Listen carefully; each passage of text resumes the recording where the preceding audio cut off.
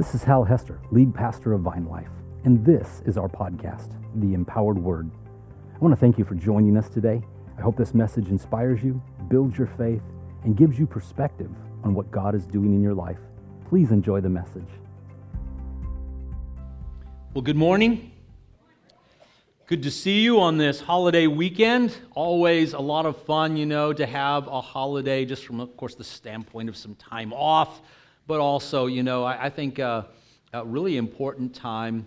Oftentimes we forget just how wonderful we have it in this land. I've lived in other countries and around the world, traveled a lot, and I'm always just mindful of the fact that how good we do have it, how many people, just regularly, literally dying to get into this country, to have some of the benefits that we have. And I think, sometimes we look at the difficulties and the disagreements between people, and we kind of lose perspective about that. And, I was reminded just a couple of weeks ago, I'm originally from Texas, and when that trailer load of immigrants, were stuck, they paid coyotes, and then those guys just dumped them off in the middle of nowhere to die. And I thought about the risk that people take and the money that they spend, oftentimes up to a year's worth of their salary, just to get into a trailer and not knowing whether those people were abandoned them. It often turns out bad with the coyotes, just living on the border, growing up, we just saw that kind of difficulty all the time. And just to have what we have. And so, if you're thinking like things aren't going well or we've got a lot to complain about, just maybe remind yourself that people are literally giving their lives to be here. And maybe it might make us appreciate what we have. So, let me encourage you to tomorrow stop and just give thanks to God for the good things that are in your life because of being here. All right. Well, welcome to another installment in the letter of Romans. And, over the past, not just weeks, we're actually now a couple of months, into this series. We've been looking at the letter through those internal cues in the letter, and realizing that the letter is so much bigger than just simply the Romans road, talking about our own personal salvation and justification, and looking at the larger themes of the letter, looking at those first 4 chapters, talking about the new creation, the old creation and the need for redemption, the need for renewal, how that creation itself speaks of the glory, the majesty of God. It points to us about what is right, what is true, and how things in nature are revealing to us a general revelation about the goodness and the character, the nature of God, whether we ever have the specific revelation that is the Scriptures, the Torah in this case that he's referring to, and that we know that what is good and what is right, what is just, because of the things that are revealed to us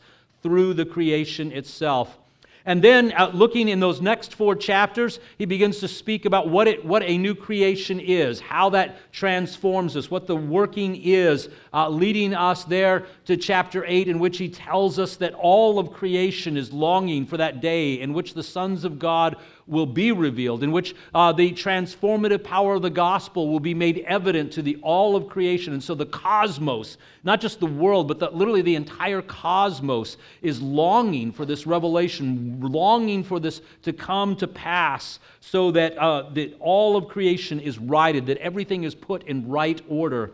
And then we follow those next 4 chapters through to chapter 12, leading us to kind of the apex of our study, and that simple fact that there is the transformative power of the gospel, and through that transforming power that we have been renewed and made able to know and to do His good, pleasing, and perfect will. That apart from the transformative power of God, that we are stuck like all of creation with this sense of longing, but the power of the gospel is one that allows us, that enables us, empowers us, and so that we then at that point can choose to renew our minds to know and to do His good, pleasing, and perfect will.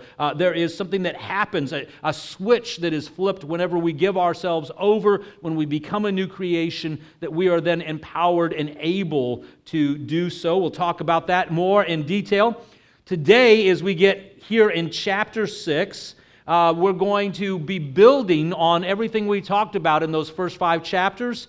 If you were here last week, you know that there was a specific discussion about the role of Torah, and that Torah was not there to give us new life, but instead to point to us about the contrast between the way the world is and what it looks like to be walking with Him, to be in a relationship with Him, that He is a holy God and therefore holy other, and that we are not, and we recognize through both general revelation and the specific revelation of Torah of our deep need to become new creatures, new creation, not just in the sense of that we need more or better information, not just in the sense of that we need to improve a little and get life improvement, but this idea that there is a wholesale need for change, a whole new renewal of the creation because of what God is doing in His world. And so that brings us to these questions here that He's going to be asking in the beginning of chapter 6. He does so through the imagery of baptism and the resurrection. And from there, over these next few chapters, he'll add additional imagery of slavery and death and resurrection and the creation itself to help us understand how pervasive the transformative power of the gospel actually is, and of course, how desperately we need it. That's the call to Christ that we're going to be looking at. So with that said, let's get right into Romans chapter 6 this morning. Romans chapter 6, beginning in verse 1. I'm going to read from the English Standard Version. If you'll please follow along in whatever translation you have there, whether on your app or in a Bible. Either way, let me invite you to do that. My favorite translation, of course, is always the one in your lap, the one you're actually reading. Let's take a look. Romans chapter 6, beginning in verse 1, and we read these words. What shall we say then? Are we to continue in sin that grace may abound? By no means. How can we who died to sin still live in it? Do you not know that all of us who have been baptized into Christ Jesus were baptized into His death? We were buried, therefore, with Him by baptism into death, in order that just as Christ was raised from the dead by the glory of the Father, we too might walk in newness of life. For if we've been united with Him in a death like His, we shall certainly be united with Him in a resurrection like His. We know that our old self was crucified with Him in order that the body of sin might be brought to nothing, so that we would no longer be enslaved to sin. For one who has died has been set free from sin. Now, if we have died with Christ, we believe that we will also live with Him. We know that Christ, being raised from the dead, will never die again. Death no longer has dominion over Him. For the death He died to sin once for all, but the life He lives to God. So you also must consider yourselves dead to sin and alive to God in Christ Jesus. Let not, therefore, sin reign in your mortal body to make you obey its passions. Do not present your members as to sin as instruments for unrighteousness, but present yourselves to God as those who have been brought from death to life, and your members to God as instruments for righteousness. For sin will have no dominion over you, since you are not under law, but under grace. What then? Are we to sin because we are not under law, but under grace? By no means. Do you not know that if you present yourself to anyone as obedient slaves, you are slaves to the one whom you obey, either of sin, which leads to death, or of obedience, which leads to righteousness? But thanks be to God that you were once slaves of sin, have become obedient from the heart to the standard of teaching to which you were committed, and, having been set free from sin, have become slaves of righteousness. I am speaking in human terms because of your natural your natural limitations. For just as you were once presented your members as slaves to impurity and to lawlessness, leading to more lawlessness, so now you present your members as slaves to righteousness, leading us to sanctification. For when you were slaves of sin, you were free in regard to righteousness. But what fruit were you getting at that time from the things of which you are now ashamed? For the end of those things is death.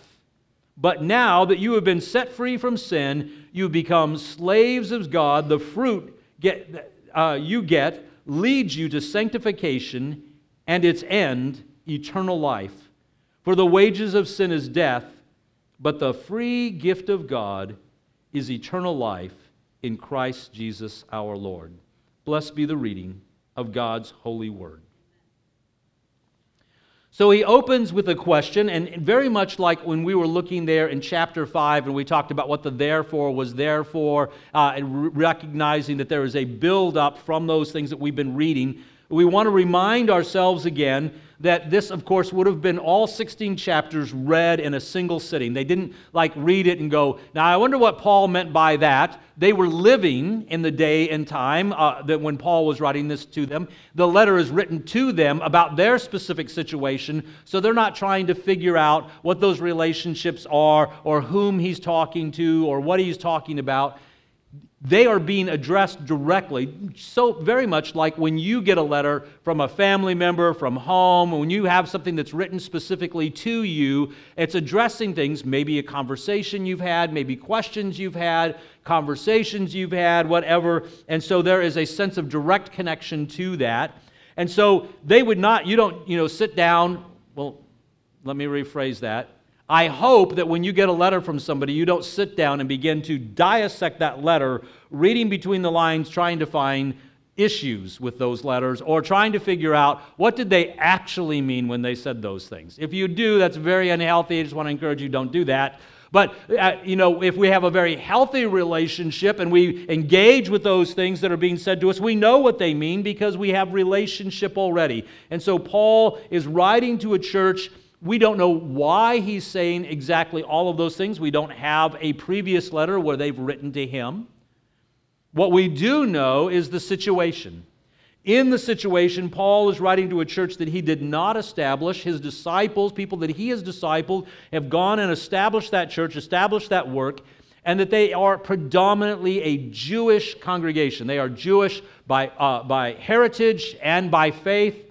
And so these Jewish Christians have questions as they are having these people who were former Gentiles come into the church and become a part of things.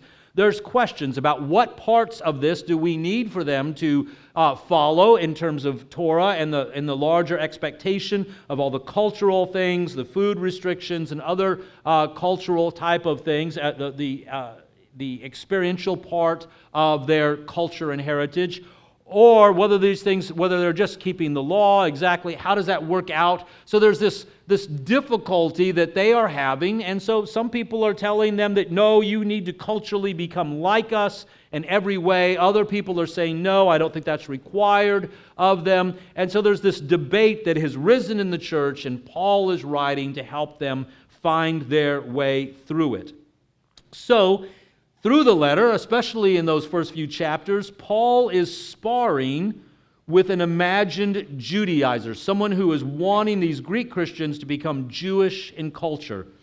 Now, like I said, we don't have a previous letter where we would know the exact questions were asked or whatever, but we do see that Paul's use of language and rhetoric to build an argument with somebody who is not actually there. So sometimes when you're reading it, you get confused. At one moment it sounds like Paul's leaning this way, and the next moment it sounds like he's leaning that way. And what he's doing is he is pitting these, it's a rhetorical device to pit these ideas, these thoughts, these theologies against one another, and then bringing it to a conclusion for you and I to understand where he's going.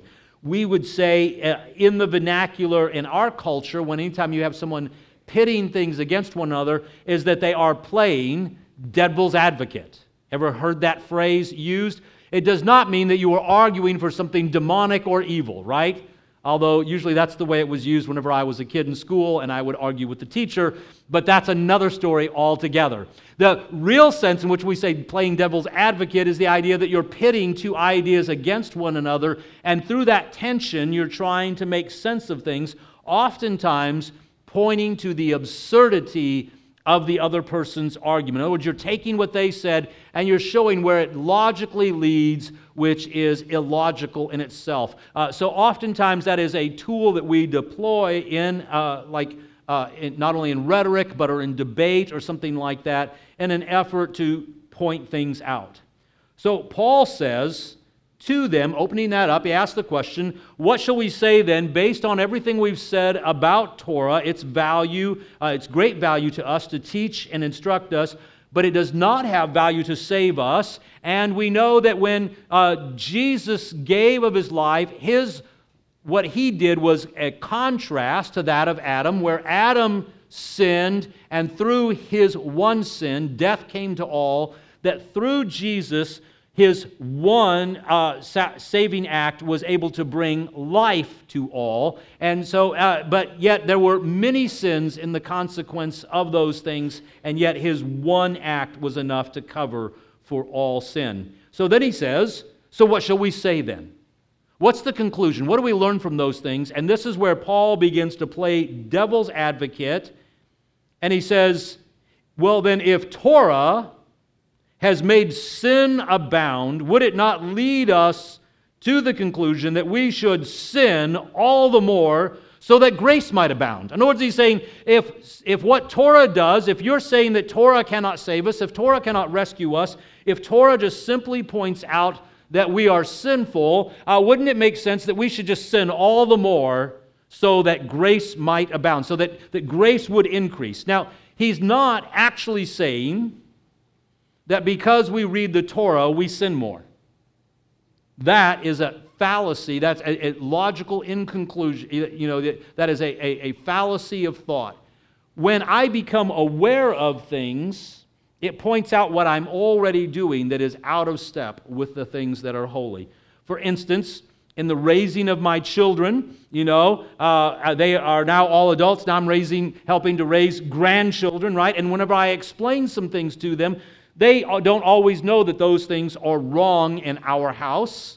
They maybe see their friends do it. They may see other things that are happening in the world. And so they might conclude that they can do it also. And then when I say to them, no, you shall not pass. No, when I say to them that is out of bounds in that moment, then they are learning. It doesn't make what they did particularly one way or another. It points out, hey, in our house, you're running afoul of the rules in our house. Now, if you continue in that, you are making sin abound, if you will. In other words, they were doing no wrong in that sense that there was innocence on their part. They just colored outside of the lines. And then I said, no, you can't do those things. And so now they're aware of them. If they continue to do that, then they are sinning in my eyes, not necessarily saying that they're sinning in the eyes of the Lord.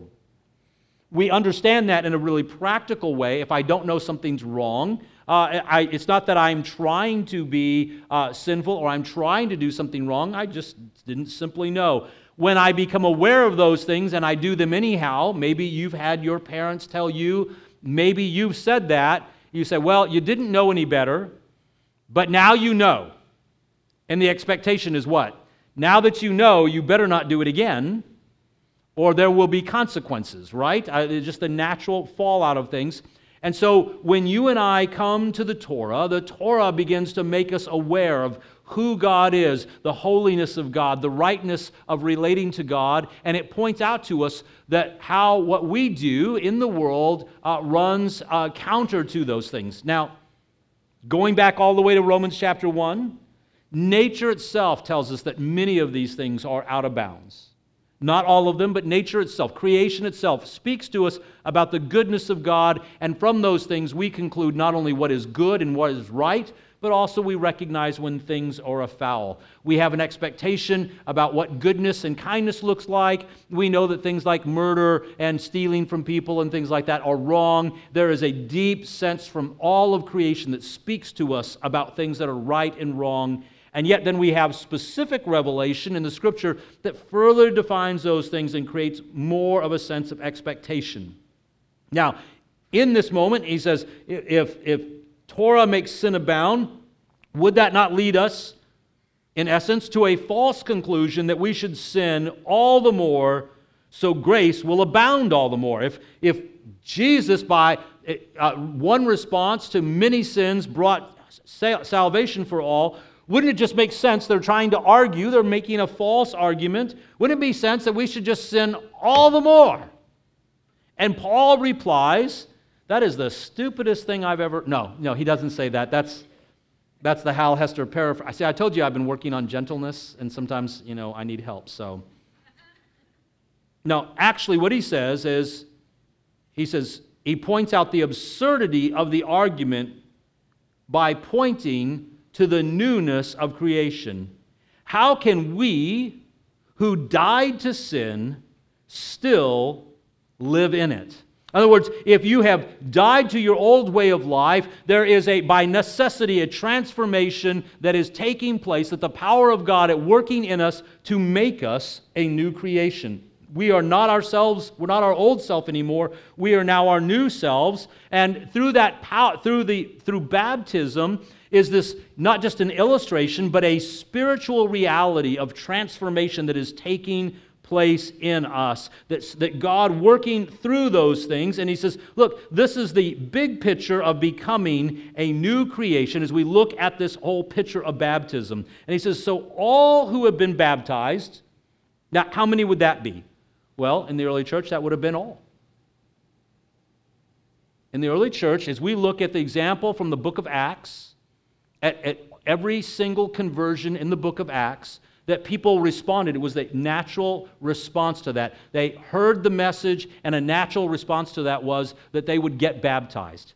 Now, that spiritual reality that they would experience, and that was a symbolic transformation, was also a spiritual reality where God was working in them and through them, so that all who have been baptized were buried with Christ. They put the old life to death and have been raised anew, so that there is an expectation that the transformative power of the gospel is working in you, and that you should be a different kind of person now. Because if you have been baptized in His likeness, that means you died to yourself, and through the power of the gospel, you've been transformed into a new creation. We might say it this way, that if you think in terms of like a computer, that when you have an old operating system that is dysfunctional, maybe it's got a lot of hiccups in it, maybe it's got a lot of patches in it and stuff, and you keep using that old system, and eventually you will think to yourself, I want to buy a new computer. Why? Because you're tired of sitting there going Control-Alt-Delete every few minutes, although I think now they've fixed that where it's supposed to be how you start a computer. But anyhow, my whole point just simply being this: when the system gets messed up and layers of problems and patches and everything else, there's nothing like getting a new computer that all the system is properly written and worked out, and you turn it on and everything works faster, everything works correctly, and you don't have to spend your whole afternoon going Control-Alt-Delete, and starting all over again and wishing that you had saved that in between time, and etc. It ends that frustration because you have a clean operating system. It's kind of like, say, for instance, if you're used to using a Windows machine and you convert to a Macintosh. And so suddenly, instead of everything failing, it actually works. Okay, maybe I'm a little biased. Okay, but anyhow, but you may have another illustration, like maybe you upgraded from XP all the way to Windows, whatever it is now, and I don't know, and I don't care. But nonetheless, when you change an operating system, you enable things so that it can do what it could not do before. Now, when you and I come to Christ, you and I, by the power of the gospel, the transforming power of the gospel, have been enabled to do what we could not do before. In other words, the old person has been put to death, and the new person has been raised from the dead. In this case, we're not talking about the flesh, we're talking about what's happening in the spirit man. And so there is a tension. When we get to chapter 7, we're going to be talking about that tension. It's kind of like the now and the not yet of the kingdom. There's the realities, those spiritual realities in which we experience the transforming power of the gospel now. Salvation, hope, the ability to begin to walk in the power of the Spirit, so that we can go to Romans chapter 12, again, keeping the whole letter together. And it says that you renew your mind. It's a command. It's in the imperative. You do this. It doesn't say, I will do this for you. It says, you do it. Renew your mind through the Word of God so that you can do His good, pleasing, and perfect will. In other words, there is a partnership that begins to happen that by the transformative power of the gospel, you have now been enabled, ability that you didn't have before when you were dead in your transgressions. You have been enabled. You have a new operating system by the power of the Holy Spirit so that you can do the good, pleasing, and perfect will of God. When you come into encounter with the Word of God, that you hear the voice of God, that you can be transformed by His power, and you can do things in a different way than you did them before. Now, previous to that, you were dead in your transgressions and could not. So he says there is a spiritual reality that has taken place as you've been baptized into His death. Now, I know immediately when I start to say things like that, there are some people in the room, if you've had a bit of theological training, you might be thinking to yourself, wow, I don't know how I feel about that. It sounds very sacramental, very Eastern Orthodox, very, Catholic, or maybe primitivist kind of teachings. And maybe other people are, I thought it was by faith, and what does baptism have to do with? Can I just point out to you, and I don't want to get deep into the weeds on this, but I'll just simply point out to you that when we're talking about what's happening here is that, one, nothing is a throwaway in the Bible. Nothing is a throwaway. God just doesn't have you do things because it looks cool. Everything is to connect us deeper in terms of all of our spiritual practices and everything else. It is intentional. God gives us, and so while I don't want to go all the way into the kind of sacramental end of it, neither do I want to just have a kind of throwaway thing that it just doesn't mean anything. It's just symbolic only. And somewhere we stand in the tension of those two things and recognize that historically the church has defended both ends of the spectrum, and so we stand in the middle and we hang on to both things, recognizing that there really is spiritual change. It happens when we encounter God in the communion, so that it's not just something that we remember and think about, but neither do we expect that because I took communion that now I've been given something when I don't have a relationship with God. We live in a tension of expectation that God meets us when we pray, when we encounter God, when we're experiencing the power of the Holy Spirit, that God is working in us, through us, in our situation, in those events in our life. We have an expectation that God meets us there. And so in baptism, the same thing is true. We have an expectation that God meets us in that, and He's not just only making a picture, but there is a transformative event that happens. The old manner of life is given way, not just in theory, not just in theologically, but as a spiritual reality.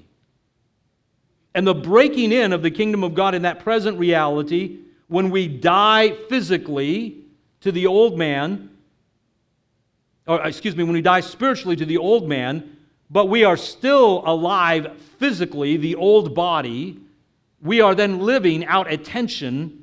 That's what our spiritual disciplines are all about, of bringing in that flesh to yield to the leadership of the Holy Spirit within us. That's why he says that we renew our minds, and through that then God begins to transform, to use that present reality so that we put the spirit man in charge of the body, and the body yields to the direction and the leadership of the Holy Spirit within us. In other words, we're not doing it in our own strength. It's not a matter of just manning up. If you could just man up, you would have already done it by now. And I know some people who are very disciplined, right? And they will practice spiritual disciplines all the time, but to very little avail. I've mentioned to you, like one of my teachers along the way, that he had memorized the Bible in such a way that if you quoted a verse, he could quote the one before and after it. He was a very disciplined person. However, I did not see any fruit in his life other than his ability to memorize. He was not full of love, joy, peace, patience, goodness, kindness, faithfulness, gentleness, self-control. I did not see the fruit of the Spirit manifest in his life. I learned a lot of good things from him. He was very intelligent, very disciplined. But I did not see those disciplines producing a fruit in which I would say that he loved God and loved others. That's not maturity. That's willpower. So as the transforming power of the gospel is working in us as these new creations, it's transforming us and we are becoming more like him. In fact, he's asking the question, how could it not be so? I mean, if what has happened to us, if the power of the gospel is at work in us, then we should be being transformed. Now, this is a conundrum for a lot of people right here because they find themselves in that tension that we're going to talk about next week, chapter 7, and we see our failures and our mistakes. We also see our victories, and we're living in between those things because we are dealing with this old man who remembers his old way of life and even craves those things, trying to dictate to my body what it will do, and the spirit man telling my body, you're not going to do those things. That's not the way we live anymore. We love God. We want to be like him. And that battle ensues internally. That's where we all live currently. So at moments we have great victory, and moments we have great sadness over our sin. Now, the problem is that for a lot of us, we kind of live there so much so that there's very little victory. Like we'll say, you know, if you're asked about a victory, maybe you might talk about the moment you came to salvation. You might talk about a couple of other instances, but in the sense of like having a confidence deep within you that you are on the way, that your trajectory has changed, that life has changed, that you're becoming an empowered person and living out of the Spirit, that the fruit of the Spirit is manifesting in you so that you are full of love and joy and peace and kindness and gentleness and faithfulness and self-control. And that many of us live in a place where we have zero sense of victory. And that becomes the condemnation of the world, right? I mean, quick to point out, and I've even seen it, like I said, in terms of people who have been Christians a long time. Even some people who are very disciplined and practice spiritual disciplines on a regular basis, and yet are not experiencing any sense of victory in their life. And then the debate becomes, well, did they ever know the Lord or not? I've heard it said, kind of depending on what camp you're in. If you're more Calvinist, you'd say, well, they were never saved. If you're more Arminian, they go, they must have lost their salvation. And we continue that argument, which is not fruitful either. But anyhow. Nonetheless, there's a lot of us that are living in that place of not experiencing much victory in life. And so the question becomes, what is the power of the gospel? Is there the power of the gospel to save, or do I just have to man up and make myself do these things? And if we live in that place, I guarantee you that we get into chapter 7 and we go, I feel absolutely defeated. I'm just like Paul. I can't do anything different. I can't do anything right. And that's why we sang the song this morning, right? I'm not enough. Anyone here ever feel like you're not enough? Hello? If you didn't raise your hand, you should. I know, some of you are a little, like, do I have to raise my, that's weird, I don't want to. You're not enough. That's okay. That's the message. You aren't enough. But here's the good news. You don't ever have to be. That the Spirit of God within you is more than enough. And so it's His transformative power at work in us for those of us who believe. Now, it's important at that moment when you and I talk about that, what we mean by believe, that we need to re-establish what we mean by belief. We do not mean just simply mental assent. There is a tension in the church today that has reduced belief only to the idea of mental assent. I think these things, and therefore I believe them, which is not true. There is an old preacher story. I don't know if it's true or not. And I hate just saying that, can I just tell you? But what I call the old preacher stories are the things I heard in Bible college at somebody, and I just, scribbled them all down so I could tell those stories later on because they sounded really cool and they illustrated it, and now I don't know if it's true or not. Anybody here ever heard stories like that? Well, anyhow, maybe from mom and dad. And so, nonetheless, my point just simply being, there was an old story about one of the Walensas that was walking a tightrope over like something like the Niagara Falls and made his way back and forth a couple of times, and everybody was applauding and cheering. And then he got a wheelbarrow out and he walked over with the wheelbarrow, and everybody applauded. And then he put stuff in the wheelbarrow. He just started loading it up till it was really heavy. And he took all that stuff over the wheelbarrow and dumped it out, and everybody was like, "Wow, that's great." And he says, "How many people here believe that I can carry a person across the falls?" And everybody was like, "Yeah!" He said, "Okay, who's my first volunteer?" Silence. That's the moment when you realize that belief and thinking something are not the same thing. You and I depend on belief every day of our life. Maybe it's something as simple as you have an alarm clock, and you set that alarm clock to get you up at 6 o'clock in the morning, especially if you're not a morning person, and you say to yourself, "I believe it will wake me up at 6 o'clock. I'm banking on it that I'm going to get to work on time and get everything done that I'm supposed to do because that thing's going to go off." Never mind the fact that it's summertime and the power might go out anyhow, but that's another story altogether. You and I believe that that's what's going to happen. We get in our cars and we say, "Hey, I will be there in 10 minutes. I'm going to the other side of the county. I think I'm going to be there in 10 minutes. That's almost unrealistic in itself, right? Because the thing is not only I don't know if the car is going to make it, but the other part of it is that I don't know who might get in my way. It's a great act of faith every time you get in a car. Hello? I've seen you drive. So anyhow, you've seen me drive too. Anyhow, my point simply being this. Belief is when my thought process turns into action. I respond. I have the expectation of who God is and that how He's working in me and through me. And so there is a response that is necessitated out of these things. So when we say that we are saved by grace, then the Holy Spirit begins to move in us and we respond. And part of that response is the physical act of baptism. There's lots of things that are required, that the Scripture talks to us about physically responding to things because we are a body, not just a mind. When you encounter the Holy Spirit, you experience the presence of God, and you go, it's hard to articulate. You go, well, I just have this sense. And maybe you might even talk about having a little quiver in your tummy. You feel things in your body. We are not called to be, in the heavens, spirits sitting on clouds.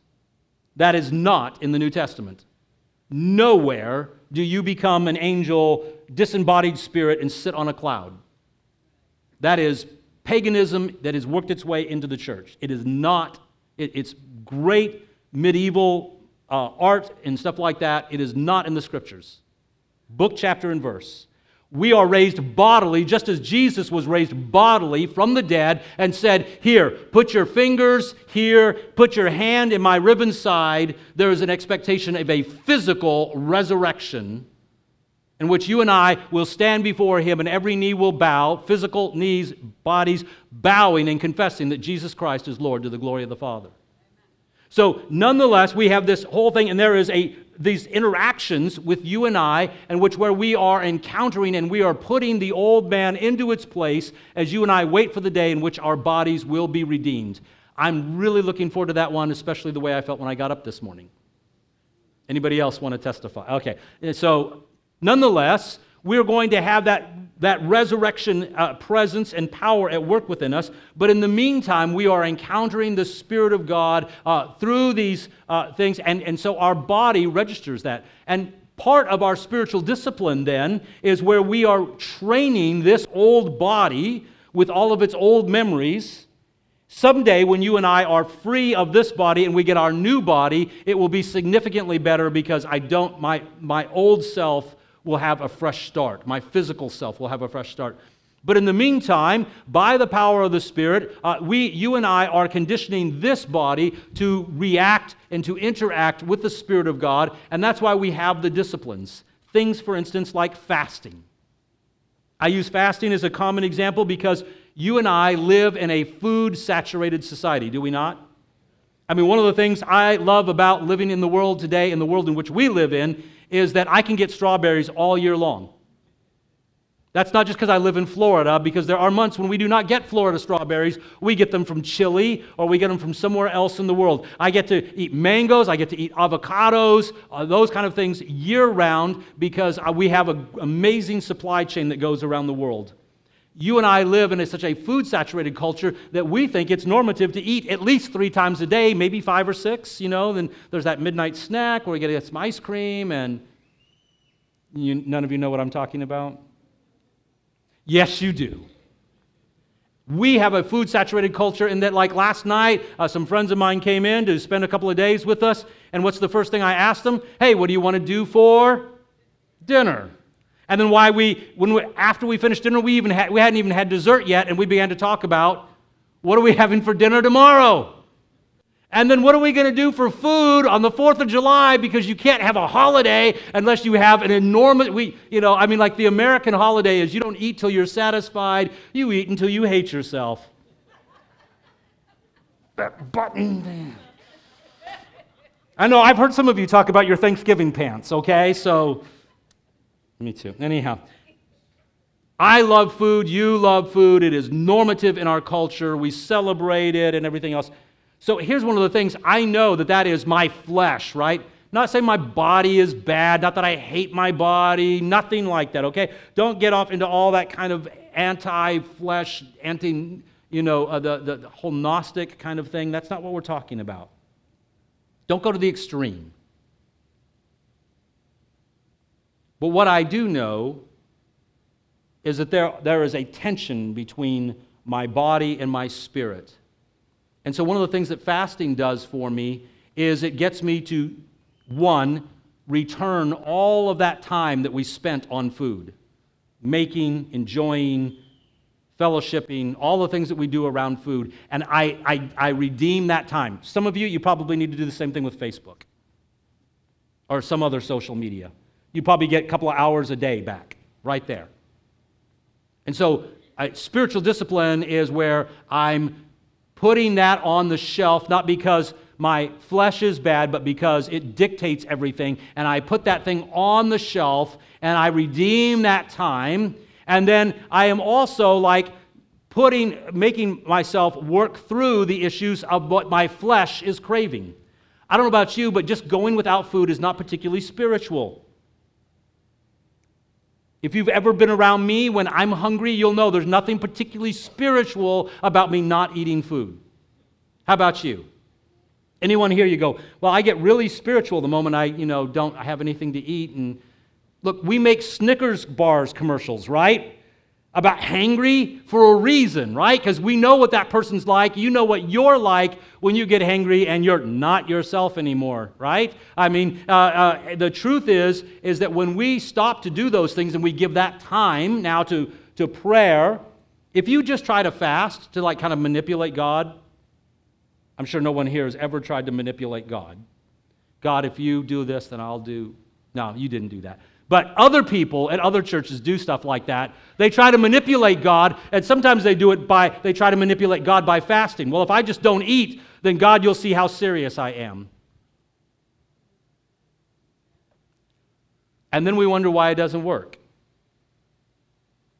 When we look at how Jesus, like when we go into the Gospels and we're watching with Jesus in the fasting, and what happens is that he is getting prepared to be in the wilderness and to be with his Father. And so he's taking the time away. He's putting the food away. He doesn't have to do all that preparation. But here's the other part, is that there is spiritual warfare that is happening so that when he comes encounter with the devil, we say, oh, wow, look at that. The devil, man, what a mean guy he is. Look at that. He waited till he was hungry.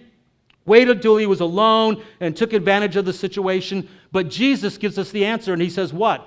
That he is satisfied with God. In fact, when the disciples come up to him and he's talking to the Samaritan woman, and they're like going, hey, we brought food, and he doesn't seem to care. And they start pressing him, and he goes, I have food that you know nothing about. He's telling them, I'm satisfied in God. It's not that he wasn't physical, that there wasn't physical sensations, but that he has found his satisfaction in God, his being with God, and that begins to satisfy his physical body becomes satisfied in that moment with the very presence of God. And when you and I encounter God and we have physical experiences of those encounters, it is because we are a whole being. We are not disembodied spirit. We're not phantoms. We're not ghosts. In fact, in the Scripture, that's always a bad thing. You and I are persons with bodies and physical experiences, and the spiritual disciplines work to bring this physical body, this creature, into a line with the God who made me, and I get still. Oftentimes in church, we think we'll just get ourselves all worked up into a lather through worship or something, and we wonder why then we don't experience the presence and the power of God in a more definitive way. We don't hear His voice. You do not need to get worked up into a lather. You need to get still and know that He is God. And so in that stillness, Jesus got still out in the wilderness and heard the voice of His Father. He let everything else fall aside so He could do that kind of focus. And so there is this spiritual power that comes through that discipline, not because He went without food, but because He was refocusing Himself and putting the creature in its proper place so that He could interact with God and bring His body yielded, along with His spirit, yielded to the power and the presence of God. And so the spirit man was in charge, no longer the physical man. And he benefited from it. He had these encounters, and he did it over and over and over again. Now, just a question for you. If Jesus regularly needed times of prayer and fasting and connecting with God, the Father, how about you? Right? So you and I need those spiritual disciplines to help keep the old man in check. It's not something you do once and done, but it's something that we continually do in drawing ourselves into His presence, knowing Him and hearing His voice so that we can better walk those things out. If I use the disciplines correctly with the intent of quieting the demands of my flesh, I can say no to sin, and I can hear the voice of God and be satisfied in God. So it could be fasting. Could be daily Bible reading. Sometimes people use daily Bible reading. Like I said about my teacher, he could quote all kinds of Bible, and so some people just out of sheer will do their daily Bible reading, and then they come to me afterwards and they go, look, I've been reading my Bible for years, and I don't see how it's helping me. I don't see how I'm changing. I don't see how it's having an effect on me, and I've been doing these things, and I hear people all the time say, I'm just really disappointed. I've been reading my Bible for a long time, and I don't experience the victory that comes from it. Can I tell you the victory that comes from it is one, first of all, that I'm looking for the interaction, not just for the rules, but I'm looking for how God is interacting with the people. I'm looking how Jesus is interacting with the Father. One of the things that was first done for me as a new Christian was my friend sat me down, Andy Campbell, and he said, hey, let's read. We worked together. He was the veterinarian. I was a tech.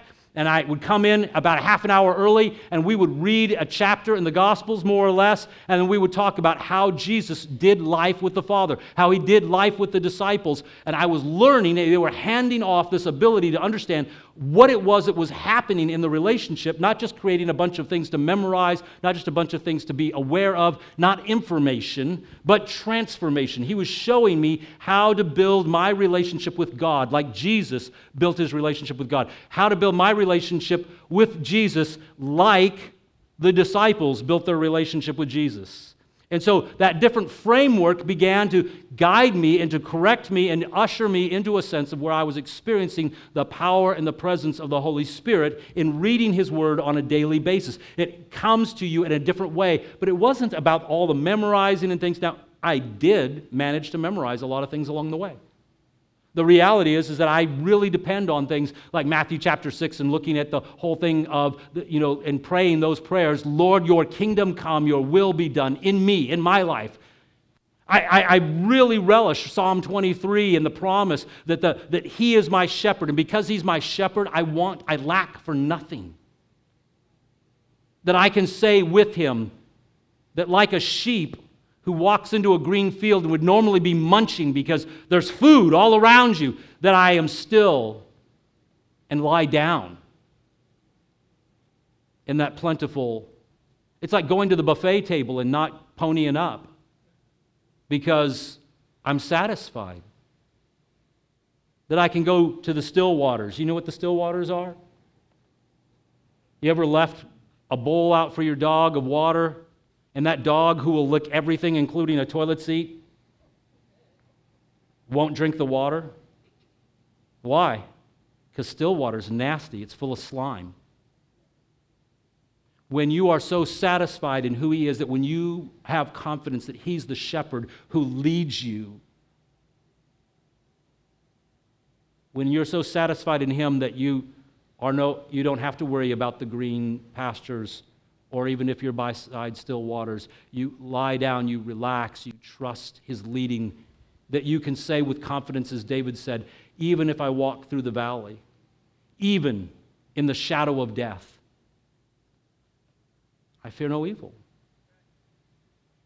That's the transformative power of the gospel. And it's where those things begin to make a deposit in me, not so that I can say I memorized Scripture or I did the hard work of all these things, but instead so that I could lean into who God is and my relationship with Him, and those become transformative. They're not just information. I don't just believe them in the sense of made a mental assent. I begin to believe them because they are transforming my inner man, so that whenever I do lay my head down, I do have that confidence. It's not just a mental assent. It's running through my entire body that I have confidence in who He is. Or maybe you could do one of the things I've been doing in recent time. It's not a specific spiritual discipline in the New Testament, but just setting a timer on my phone every hour to remind me of things. I had a conversation with somebody earlier this week. I said, can I just encourage you? Why don't you, just listening to what they said and their head knowledge and the things that they hear from God that are not from God, that there's the things that they play over and over again in their mind, and I just led them to Zephaniah 3:17. That God whirls around in delight at the very thought of you, that He dances over you with joy. I said, you know what? You need to change the narrative in your head. Your head says that you're not enough. Your head says that you're a failure. Your head says that God is disappointed in you. No wonder you're depressed. No wonder you're overwhelmed. No wonder you can point out all the failures and how you didn't disciple your kids, or you didn't do this enough and you didn't do that enough, and you just start critiquing yourself. I don't live there. And neither should you. The enemy is the accuser of the brethren, not God.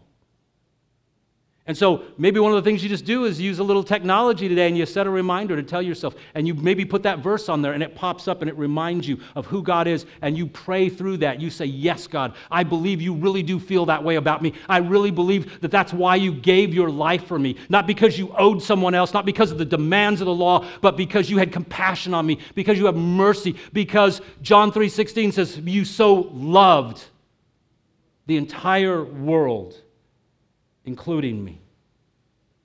Not that you were irritated, not that you were disappointed, not that the law demanded you better do this job.